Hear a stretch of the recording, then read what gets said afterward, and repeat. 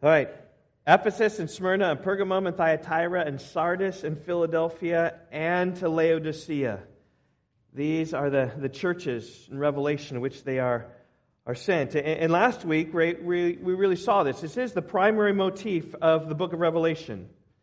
That John saw some things, and that he saw, he was to write down, and that he wrote down, he's going to send to these 7 churches.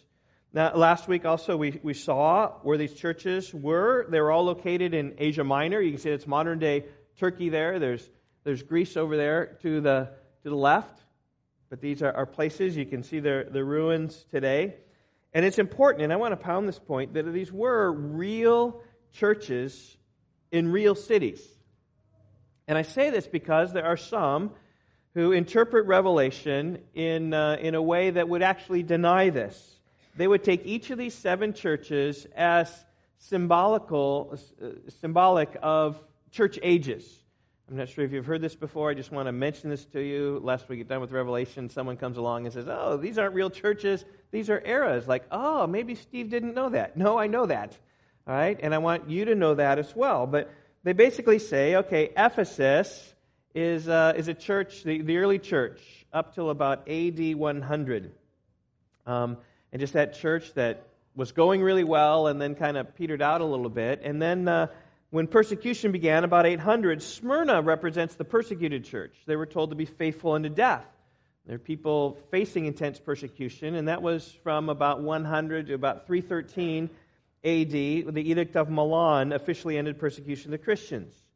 And then Pergamum and Thyatira, with all the syncretistic teaching in there, just represents the time from the end of the persecution until the time of the Reformation, those dark ages where there's little clarity about what's going on in history. And then Sardis was supposedly began at the time of the Reformation until the revivals came in Britain and America in the 1800s. And then Philadelphia represents the Church of the Great Awakenings with the Whitefield and Edwards and Spurgeon and the Wesleys. And finally, we're living in Laodicea, that modern-day church with all her wealth, who's really just grown lukewarm. Now, I don't think that's an appropriate way to look at these churches. You can kind of pick out events from history to try to cram those into there, but there are times it's so stretched it's really not even plausible. Like the days after the Reformation, calling that Sardis, the dead church, that's when everything was becoming alive. They weren't dead at that point. In present day, identifying us today with Laodicea, this rich church that needs nothing, that's descriptive of America for sure, but go try telling that to Africa and to the Christians in India, that, yeah, we're the rich church, we need nothing. Those churches are impoverished in those nations. And I simply mention these things to make you aware the interpretation's not right, I don't believe. John was writing to real churches in real cities. Now, I want to talk to you about the format of these 7 letters. You can open your Bibles if you haven't already. I haven't yet, to Revelation chapters 2 and 3.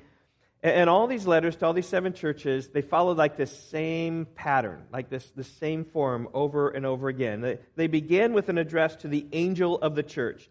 You can see there, chapter 2, verse 1, to the angel of the church in Ephesus write. Chapter 2, verse 8, and to the angel of the church in Smyrna write. Verse 12, to the angel of the church in Pergamum write. Verse 18, to the angel of the church at Thyatira write. It always starts with a message to the angel of one of these churches. And then after that, right, but before we get to that, just talking about who these angels are, there are really 2 lines of interpretation on who these angels are. Some view them as guardian angels who watch over the church, and some view them as pastors of the church, in the sense that an angel is a messenger, one who delivers a message. That's what pastors do. They give messages to God's church. Both these views have problems. I mean, first of all, in Scripture we see no concept of a guardian angel given to a church. We just don't have that in Scripture. And second, nowhere in Scripture do we see pastors called angels. So what's right? I don't know. Maybe it's one of those apocalyptic ambiguities that come up here. The meaning is clear, right? The meaning is the same. This message is getting to the church. How, right, to this angel, maybe it's getting to the church, maybe it's to the leaders of the church, maybe read somehow, we don't exactly know. But the message was communicated. It's clear as can be. And oftentimes that's how it is in Revelation, right? The details you don't know exact, and maybe there's not even a one-to-one correspondence. But in my preparation, reading and listening to pastors preach, about half of them said angels, and about half of them said pastors. And lest I be wrong, I'm just going to say, I don't know either. But so is my commitment. I don't want to tell you anything that's wrong. I just want to tell you as much as I can, just say what's right. And here I'm not going to stand on one of these, but the message is the same, right? It's going to go to this angel, this person, this being, this concept, whatever. It's going to get to the churches. That's how the letters begin.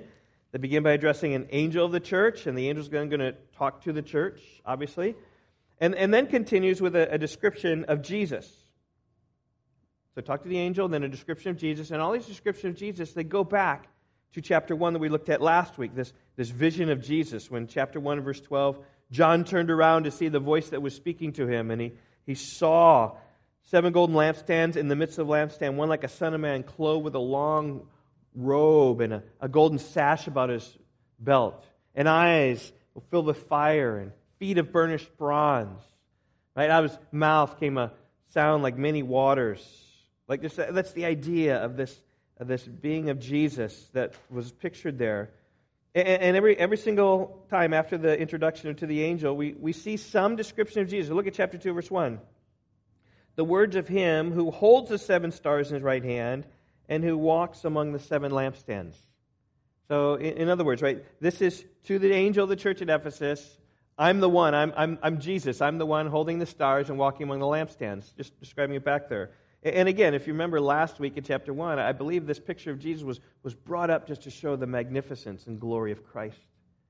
And then in chapter 2, verse 8, right, the words of the first and the last, who was dead and has come to life.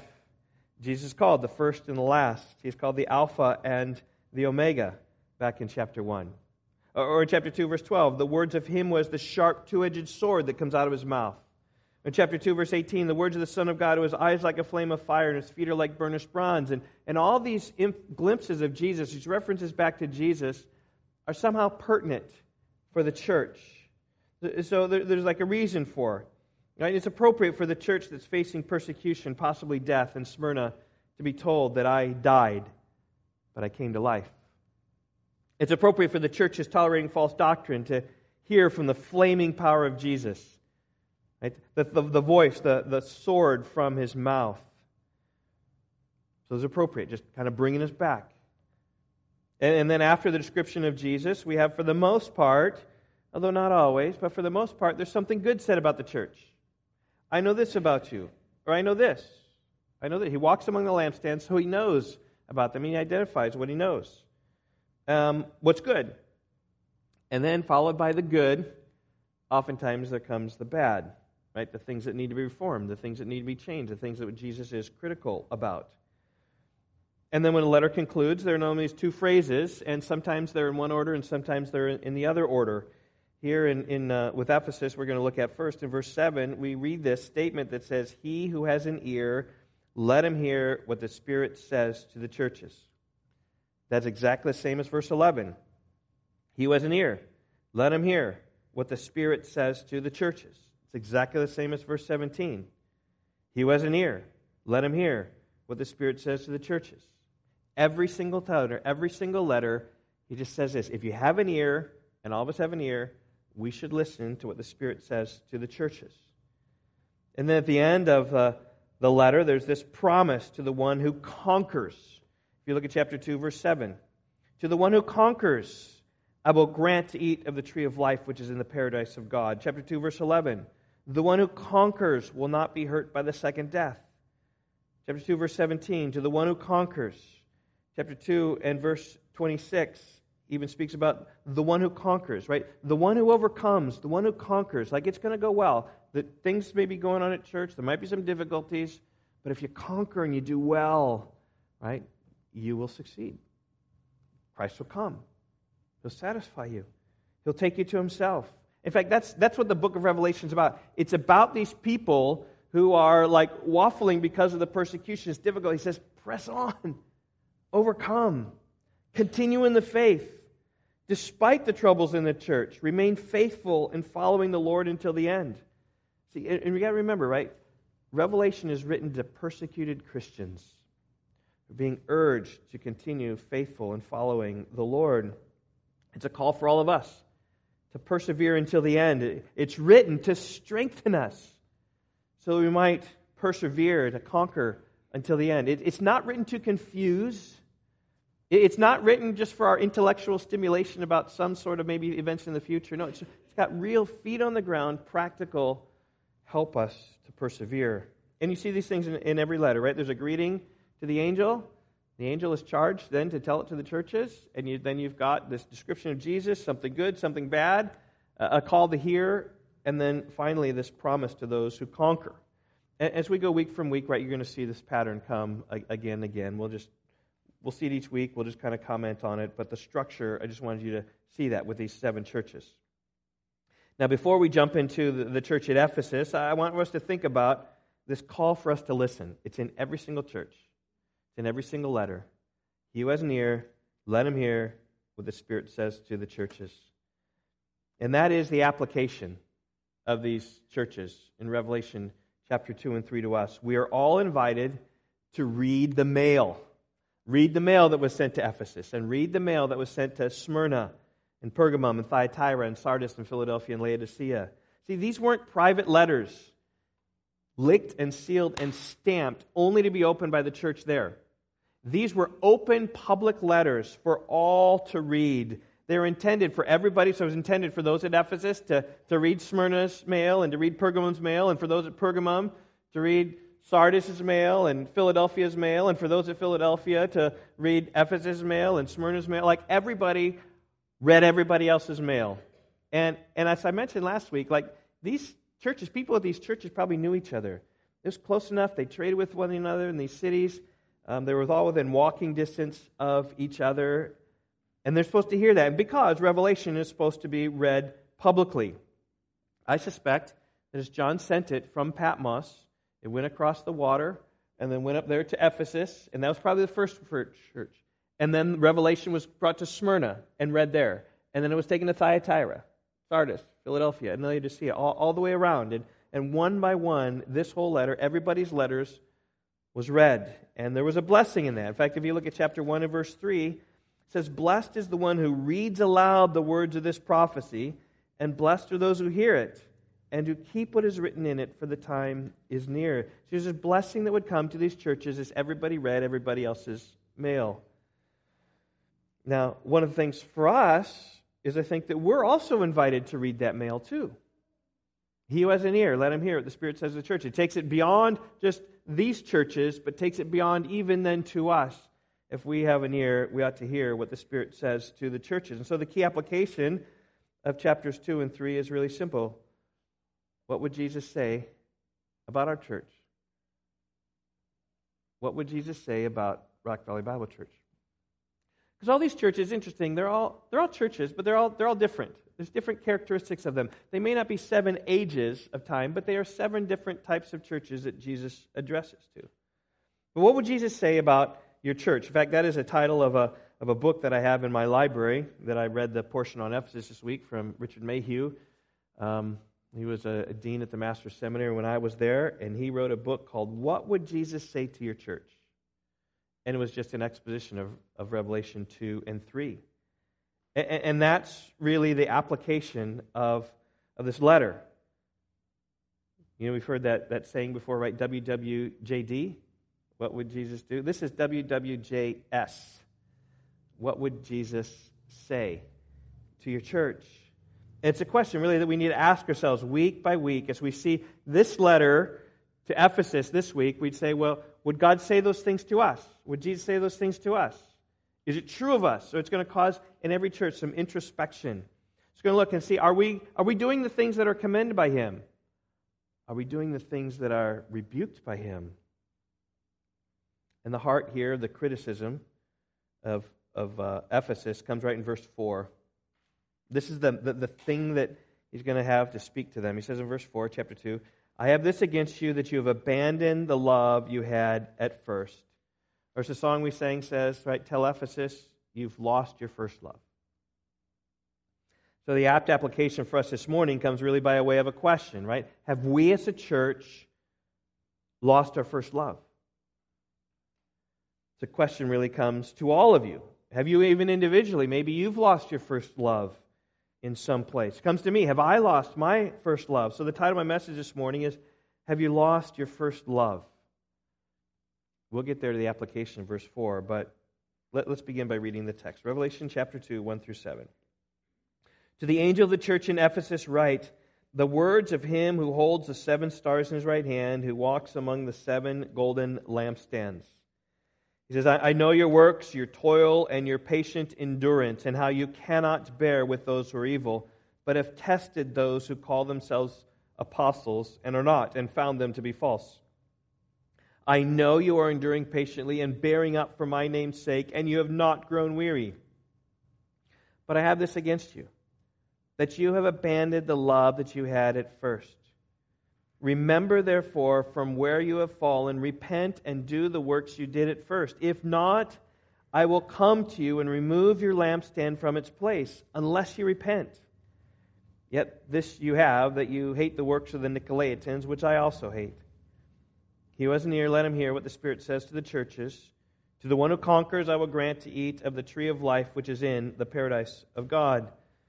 Now, we're simply going to walk through this verse, and just to help give you some hooks that you can hang your thoughts on, I have 6 points, 6 words to just kind of help you walk through this. All of them begin with the letter C to show that I've put a little bit of thought into this. First word is Christ. There we see. We have a mention of Jesus. To the angel of the church in Ephesus write, the words of him who holds the 7 stars in his right hand, who walks among the 7 lampstands. Now, we saw this back in chapter 1. We saw the strange image that someone drew about Jesus, right, trying to be realistic. And again, this is the picture they saw, but this is not realistic. This is apocalyptic literature. But all these things communicate some things. And the particular detail here of the image that John pulls out of Jesus right here at this moment, or Jesus actually pulls out of himself, because it's Jesus who's writing, is that he's got the 7 stars in his right hand, and he's walking among the 7 lampstands. 7 stars are these angels to the churches, right, that communicates to them, and these 7 lampstands are the churches. So Jesus is walking closely with the churches. He knows what's going on. It's not like these lampstands are far off. No, they're right around him. He knows what's there. And in fact, that's even how he continues, this knowledge that Jesus has. He says, I know your works, verse 2, your toil and your patient endurance, and how you cannot bear with those who are evil, but have tested those who call themselves apostles and are not, and found them to be false.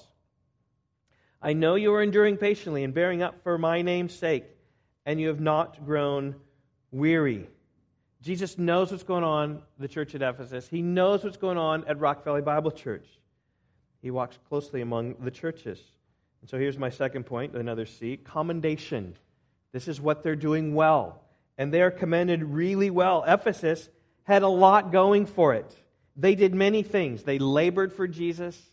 They toiled for Jesus. They patiently endured for Jesus. They didn't tolerate evil or false teaching. They were discerning. They were patient. They didn't give up. And all for the name of Jesus.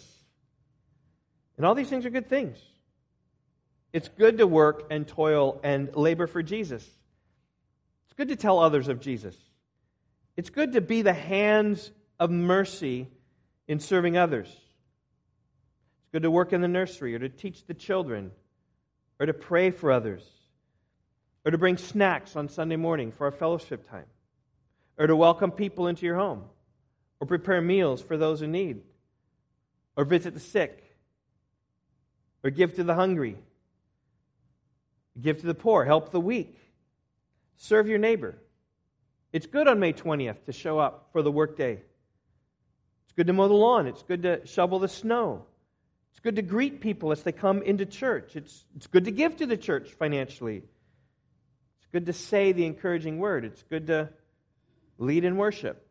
It's good to sing to the Lord and join in worship.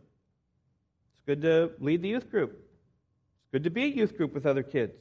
It's good to hang around church, looking for someone to encourage. It's good to rejoice with those who rejoice. It's good to weep with those who weep. Pray for those in the church. It is good to work and toil and labor for Jesus. All these things are needed and necessary for Rock Valley Bible Church to continue what it's doing. It's good for the church at Ephesus, needed for the church at Ephesus to do that. And Jesus knew that. He recognized that. Chapter 2, verse 2, I know your works, your toil, and your patient endurance. And I believe the church in Ephesus learned well what Paul wrote to them in the book of Ephesus, the book of Ephesians, talking about the way the church should function. I'm not sure if you remember this passage, Ephesians 4, 11 and 12. How God gave some as apostles and prophets and evangelists and pastors and teachers. Ephesians 4, verse 12, for the equipping of the saints for the work of service to the building up of the body of Christ. In other words, when Paul wrote to this church, he said God has given leaders of the church to equip the saints to work in the church to build up the body of Christ. And that's exactly what they were doing in Ephesus. The people were serving and the church was being built. They did exactly what Paul had told them to do some 40 years earlier. And beyond mere labor of the church was fighting for purity of the church. Again, verse 2, I know your works and your toil and your patient endurance and how you cannot bear with those who are evil, but have tested those who call themselves apostles and are not, but have found them to be false. You see, even this first part here, you cannot bear with those who are evil. I take this to mean that they're practicing church discipline in some way. If there were those in their midst who were professing Christ, yet living contrary to the profession, the church wasn't tolerating it. It said, we cannot bear evil in our midst. And such a one would surely have been confronted gently, urged to follow in actions of what they profess out of their mouth, given time for repentance, for sure. But when people refuse to walk in the ways of the Lord, the church would banish them from their midst. They cannot bear with those who are doing evil. The church in Ephesus says it's a good thing. And may I note, by the way, that Jesus commends the church for being intolerant. Contrary to what our culture says today. Tolerance. No. Jesus says it's good that you're intolerant. Not being able to endure or bear with those who are evil. This stands in contrast, by the way, to Thyatira. Thyatira, this church, embraced and tolerated the immorality of Jezebel. Revelation chapter 2, verse 20. Immorality in the church, embracing it. And there are churches today who embrace immorality in the church. That's not tolerated in Ephesus. Jesus says it's a good thing. They got wicked people out of their church if they're professing to be Christ. You just can't live that way. It's a blot on the church of Christ. Furthermore, the church of Ephesus was discerning. It says at the end of verse 2, you have tested those who call themselves apostles or not and found them to be false. Now, in the days of the early church, the Bible hadn't been gathered together and codified into one document, right? So we can go to this to find out the truth of what we need to follow. Letters were around, they were written, right? And there were some things followed, but there were often in the early church, there were these people who would come around, prophets, perhaps even apostles sent from God to help support all these churches that were exploding at the time of the New Testament. It's really ripe for false teachers. But these men came in to seek to guide the church. But the church here was to test them. And they tested them, and they found them to be false many times. And again, the church at Ephesus had learned well what Paul had said to them earlier, right? The leaders were equipping, the saints were serving, and the church was being built in unity. And the result in chapter 4, Ephesians 4, verse 14, is that we may no longer be children, tossed to and fro by the waves and carried about by every wind of doctrine, by human cunning, by craftiness in deceitful schemes. The church wasn't being carried about by every wind of doctrine. They were testing the people who were coming in, and even finding some to be false, casting them out. They're discerning about the truth they were teaching, not letting them come into the church, not tolerating false teaching. And this is unlike the church at Pergamum. The church of Pergamum, if you look at chapter 2, verse 14, they held to the teaching of Balaam, which was wrong, which was bad, put a stumbling block before the people of Israel. Verse 16, right? They also held to the teaching of the Nicolaitans, whatever that is. We don't know what it is, but it's bad. Jesus said, you held to the Nicolaitans. In fact, Jesus is going to say in verse 6, yet this you have, you hate the works of the Nicolaitans, which I also hate. That's part of their discernment, right? They discerned the Nicolaitans were bad, but the church at Pergamum embraced the Nicolaitans in the view of tolerance, perhaps. But not so in Ephesus. They didn't tolerate false teaching. And maybe this thrust for discernment comes from when Paul was with them in the early days of the church. Remember when Paul was traveling about, and he came to Miletus, was trying to get to Jerusalem for Pentecost. And he called the Ephesian elders to them at Miletus right there on the shore, and he told the elders, among several things, he said in Acts 20:28, pay careful attention to yourselves and to all the flock in which the Holy Spirit has made you overseers to care for the church of God, which he obtained with his own blood. He says, I know that after my departure, fierce wolves will come in among you, not sparing the flock. And from among your own selves will arise men, speaking twisted things to draw away disciples after them. Therefore be alert, remembering that for 3 years I did not cease night or day to admonish everyone with tears. In other words, shepherds, elders of this church, the church is vulnerable. And it's just like a flock of sheep are vulnerable to wolves, so also a church is vulnerable to wolves coming in, false teachers coming in, arising from your midst to carry away people after them. And I think this church in Ephesus understood this, and they were discerning, and they were protective of the church. They rejected those who brought any type of false teaching in there. And on top of that, right, the church was faithful to Christ, to the name of Jesus. If you look at verse 3, I know you are enduring patiently and bearing up for my name's sake, and you have not grown weary. The church had been faithful for years, and maybe that's because Timothy was a pastor there, and Timothy was Paul's protege, if you will, doctrinally discerning, right, preaching the word, right, pressing on. John even had some measure of activity. The writer of Revelation knew about the church in Ephesus. We know that. But the church here with these faithful pastors, these faithful men, were faithful for years, enduring patiently, bearing up, not growing weary. You see, the church in Ephesus wasn't some flash-in-the-pan sort of church that put up a storefront, right, just rented out a storefront for just a year or two and then vanished. No, church in Ephesus endured.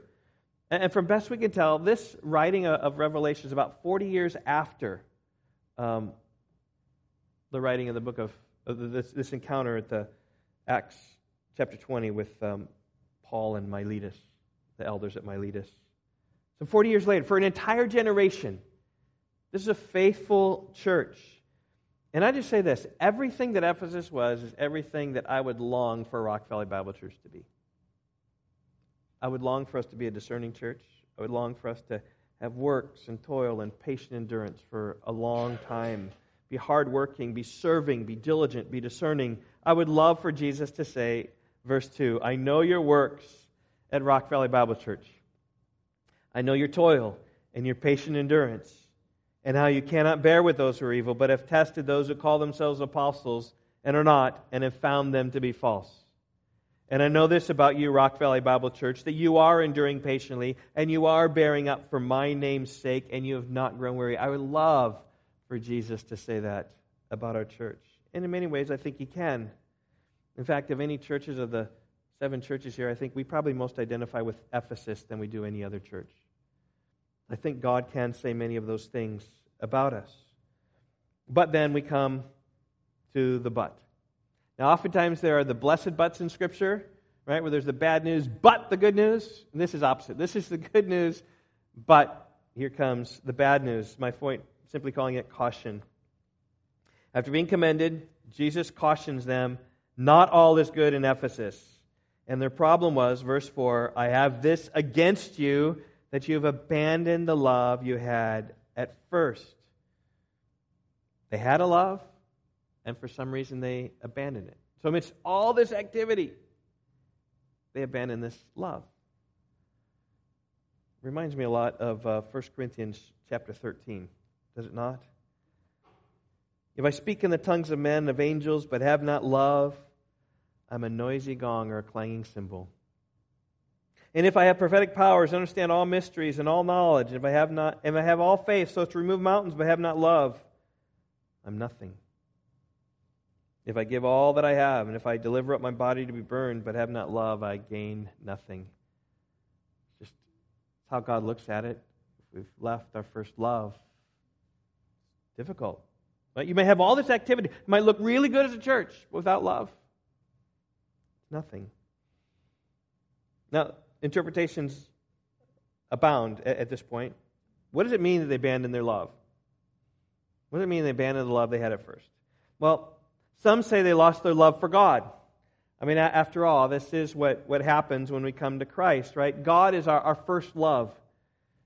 When we realize that God's love has come upon us in Christ, that by His grace He's forgiven us of our sin, that we simply believe in Him and embrace Him, our love just abounds and overflows. Our first response is to God, is how kind He has been to bring us in, to be part of His family. And we love God as a result of that. Some people say that they lost this love for God. Others say they lost their love for others. Right? The church that at one point, right, came together in vibrant love for one another. After generations, sin had crept in and offenses had been made and there had been problems and difficulties. People were offended, people disappointed with each other, and they grew hard towards one another and they were not loving towards one another. Still, others say they lost their love for those without Christ. Right? They lost their love for the lost. And isn't that the case when someone comes to Jesus? Like first initially, right? They come to understand the grace of God, which changes them and transforms them, and they're so excited about it. I mean, everything is new at church and people and the Bible, and it's all new that they can't help but tell others. And they start telling their friends and their family about their hope in Christ. They tell their neighbors and their coworkers. But then when the newness wears off, given some time, you have relational drift with outsiders because you can't bear with the wicked men. And so all of a sudden your new friendship was in the church and you don't have much contact with those outside the church. And soon you find it's just easier to keep to yourself rather than go and tell your family or friends because you've faced enough rejection before in the past. You don't want to face that again. And so likewise, some people say the first love is evangelism. So you say, what is the love being talked about here? Is it the upward love for God that was abandoned? Was it the inward love for others in the church that was abandoned? Was there outward love for evangelism for those who were lost that was abandoned? We don't know. Again, in listening to this, I heard people come dogmatically down what's right. I believe, the Spirit of God has left it intentionally ambiguous for us. So there's some sort of love, some sort of affection that we used to have that we don't have anymore, lest we think that our continued heart for evangelism is what really matters. Right? It's okay if we're cold to God, but we love evangelism, right? If someone says, well, they left their first love, they lost their love for evangelism. Well, I love evangelism, right? But your love for God is really not there. Like, I think it's all of those things. Unless we think it's okay that we neglect those without Christ, because our love for others is what's really important, and we're loving here, right? We've not left that, right? If the interpretation comes, oh, you've left your love for one another. I don't think so. I think that it's really ambiguous. So the question then comes, have you left your first love? What are some things that you used to do but don't do anymore? Yvonne and I were talking about this yesterday. Vulnerability time, right? One of the things I think that we have lost, Yvonne and I probably, is the anticipation desire of new people at church. I mean, I remember when we were young at church, for our church to survive, new people needed to come. We need to bring them in. And I remember in the early days really praying for people, greeting with an open hand, people who'd come in new to the church. If we were on vacation, almost always call somebody, hey, was anyone new at church? Is new at church? Because if people weren't new at church, the church wouldn't survive. And that anticipation, that excitement, the first couple years continued on. But I think we've lost that. When we're on vacation now, I'm not calling people and saying, hey, was anybody new at church? We may have lost that. I don't think I feel as desperate as I did before, longing just for people to come into our midst to enjoy what Rock Valley Bible Church is. Longing for them to come and help build a church with us. And along with that, another thing we've lost is just having people in our house. In the early days of Rock Valley Bible Church, we'd prepare food. Yvonne would prepare food, and we'd have it at home, and we'd be watching for something new. And that day, we'd say, hey, we cooked some extra food at home. Would you like to come over and have some food at our house? We used to do that often. And it's been a while since we've done that. It's kind of our heart for new people, our heart to gather with new people. We used to do that. We don't do that anymore. Maybe there are things in your life that once was precious to you, but you've lost your love for that. Maybe it'd be helpful for you to have a discussion, husbands and wives, with each other. Say, you know what about us? Are there things that we have lost? The things we used to do but don't do anymore. And the way I'm asking it that way is, what is it that you used to do but don't do anymore? Right? Because that's the idea, right? They have abandoned their love. You had it first. At first they had a love for something, and it was then abandoned. It was let go. So it was something they had before, but now they don't have it. So it's not like something new that you do. It's something that you used to have or used to do or used to have that affection. You've done it before. It's not like out of your grip, but somehow you've just sort of lost that. And the cure, verse 5, is my next point. It says, remember therefore from where you have fallen, repent and do the works you did at first. If not, I will come to you and remove your lampstand from its place unless you repent. The command's clear. Remember, repent, and repeat. Right? 3 R's right there. Remember, repent, and repeat. And again, what I love here about Jesus calling us to do, He's just calling us to do what we used to do. Where was your affection? But now that you've spent a generation in church, or now that you've spent years in church, what has changed? He's just calling you back to, like, what were you like when you had a greater love and a zeal for those things? That's why I've asked the question, what are some things you used to do you don't do anymore? And we can come up with excuses, right? I mean, some of our excuses, right? Things change. And regarding us, right, when the church was beginning, we needed people to survive, but also we didn't have as many activities of what we do now. We don't have discipleship groups. We didn't have the number of contacts, right? But it's a church filled with people, then you fill with time of discipleship, administration we didn't have in early days. It's not an excuse. And you might have excuse as well. And it makes total sense, right? Absolutely makes sense. And you can do that, but you just got to say, are there things that we did that we're not doing now? And I just call us all to return. Maybe some things you used to do you don't do. The consequences are dire. Jesus says in verse 5, remember therefore from where you have fallen, repent, and do the works you did first. Interesting here, right? How much works-oriented it is. Right? Because repentance is works-oriented. Right? I mean, that's what repentance means. It means you're doing something this way, you repent, you turn from that, you're doing something else. Now, that's not loveless, right? That's not faithless. It's not without hope, right? There's attitudes which are driving that, but he's driving at, right? Where's the heart? Where's the passion that you used to do, but you're not doing anymore? And if you don't remember, repent, and repeat, I will come to you and remove your lampstand from its place unless you repent. What's a lampstand? Remember? What's a lampstand? Church. He says, I'm going to remove your church unless you repent. Now, this happened in history. Right? The church at Ephesus isn't there anymore. In fact, this happens throughout every churches. Very few churches can trace back their history in our country 100, 200, 300 years. The church has been around for 100 years. It's amazing. It's encouraging. But churches who have been around for a long time still can die. In fact, even this morning, right? A dear church of ours, a sister church, if you will, Morning Star Church, has their last Sunday morning worship service this morning. It's very sad. Now, I'm not saying they're closing their church because they've left their first love, but they're not the only small church closing its doors. It can happen to us. In fact, even with Morning Star, there's a particular vulnerability that Yvonne and I have felt in recent days.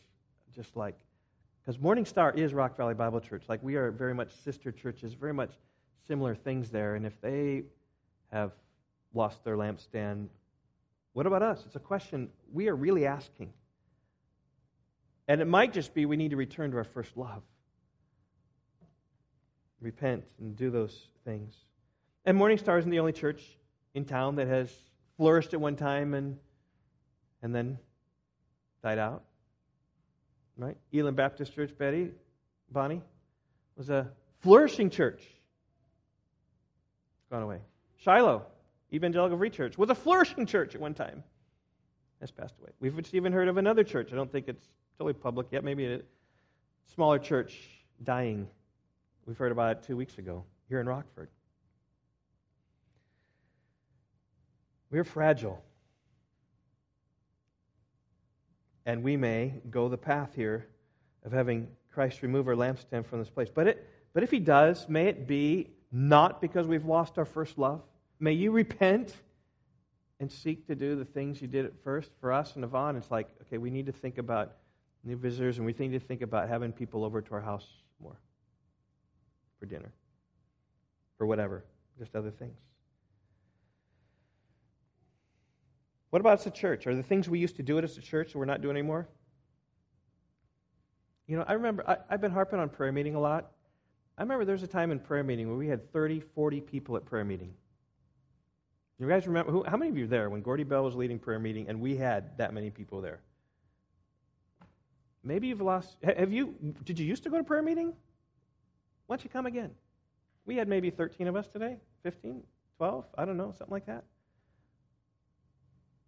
I think it's important to express your love for God, to come and pray. You can make excuses. Bring your kids.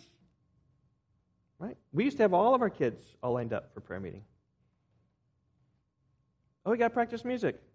Figure it out. Right? We can do that. You're always going to have excuses, right? We're always going to be able to do that. But I think that's, even as a church, that's one thing. Maybe us as a church, we've lost a little bit of a zeal of inviting people. You know, these cards. Even my own self, just even thinking about how much marketing are we doing as a church to reach out, to really push, to say, hey, are you inviting people? Are you inviting your friends? Are you inviting your neighbors to come to church? Maybe that's a love you used to have. Maybe that's the love. And again, I'm not saying, well, have you ever invited someone to church? No, I've never invited someone to church. Well, you got to start. I'm not saying that. I'm just saying, what have you done before? And let's just do what you used to do. That's what we need to do. May God grant us repentance this morning. Revelation, this is an easy book, okay? It's enduring through persecution. This is cultivating again affection and love for what you had and returning to your first love. All right, let's finish up here quickly. Commendation. I've mentioned this before already. Jesus says this, yet this you have. You hate the works of the Nicolaitans, which I also hate. Okay, that's good. That's a good thing. And again, we have no idea who the Nicolaitans are. One of the 7 proto-deacons in Acts chapter 6, along with Stephen, was a man named Nicholas. Some say that's who it was. We have no idea. But Jesus here commends them. And I think it's a sign that Jesus added this. It's a sign of love. That though he hit them hard in verse 4, in verse 5, in verse 6 even, he's just saying, but you're good. You got this. We're good. You hate the Nicolaitans. It's a good thing, right? You can come back. So I think it's a sign of really encouragement for us. Which, by the way, also, just real practically, we're looking for some personal counsel. If you ever need to confront someone, use the Ephesian sandwich. Say something good about them. Slide in what your confrontation is. And then affirm something good about them afterwards. It's really helpful. I've found it helpful in my pastoral ministry. Commend what you can, address the issue, and then commend later. And that's what he's doing here with the commendation. And then we have finally the call. Verse 7, he who has an ear, let him hear what the Spirit says to the churches. Let us all here scoop in on the Ephesian mail. Let's listen to them. Let's listen to what's there. And just having it here, it's not just saying, hey, just listen. But the idea of hearing is obeying, submitting, right? When you hear, you do. Like, okay, I hear you. I'm with you. I'm there. To the one who conquers, and here's the promise, here's the call. We all want to be conquered, right? And how do we conquer? And it's interesting also, whenever this word conquering is used, it's always used with reference to whatever he's talking about. So in this case, how would we conquer? we would conquer by capturing our first love.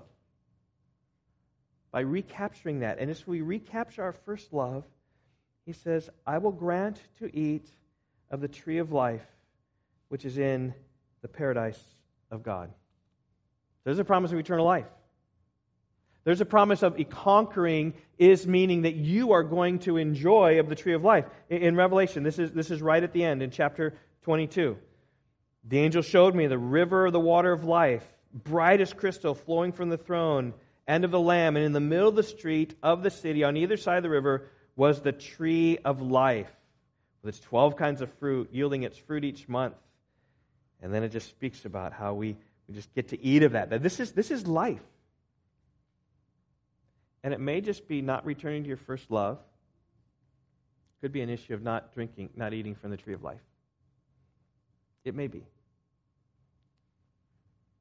I'm not saying that it is always, but here, the one who conquers, right, the one who returns to his first love, I'm going to grant you to eat from the tree of life, which is in the paradise of God. And here's right where Revelation all just ties together, right? And this is where all the Bible ties together. The Bible started in a garden in Eden with paradise. Jesus at the cross even promised the thief, today would be with me in paradise. And here it comes, it's in the paradise of God. Eventually, in the garden. You get to eat of that. You get to live right there. So cultivate your first love, whatever you've lost. However big, however small, insignificant or significant, cultivate that and seek to pursue again afresh the ways of God. So let me pray. Father, I pray that we indeed would heed the call of Ephesus. God, we are that church, built with lots of activity, discerning doctrinally. And the solution, oh God, isn't, God, to drop our doctrinal discernment and drop our grasp of the truth, but our solution, God, is to pursue with wholehearted love the things that we used to pursue with love. God, so help us in these things. I pray your Spirit, we're supposed to hear what the Spirit says to the churches, that your Spirit would deeply convict all of us. God, even for our survival as a church, for our lampstand to continue to glow, I pray, God, that you would grant us repentance. God, help us so we might remember where we were and repent and then repeat what we've done before. God, so be with us and strengthen us for those things. Convict us all where we need to be convicted. God, that we might walk rightly with you. We pray in Jesus' name. Amen.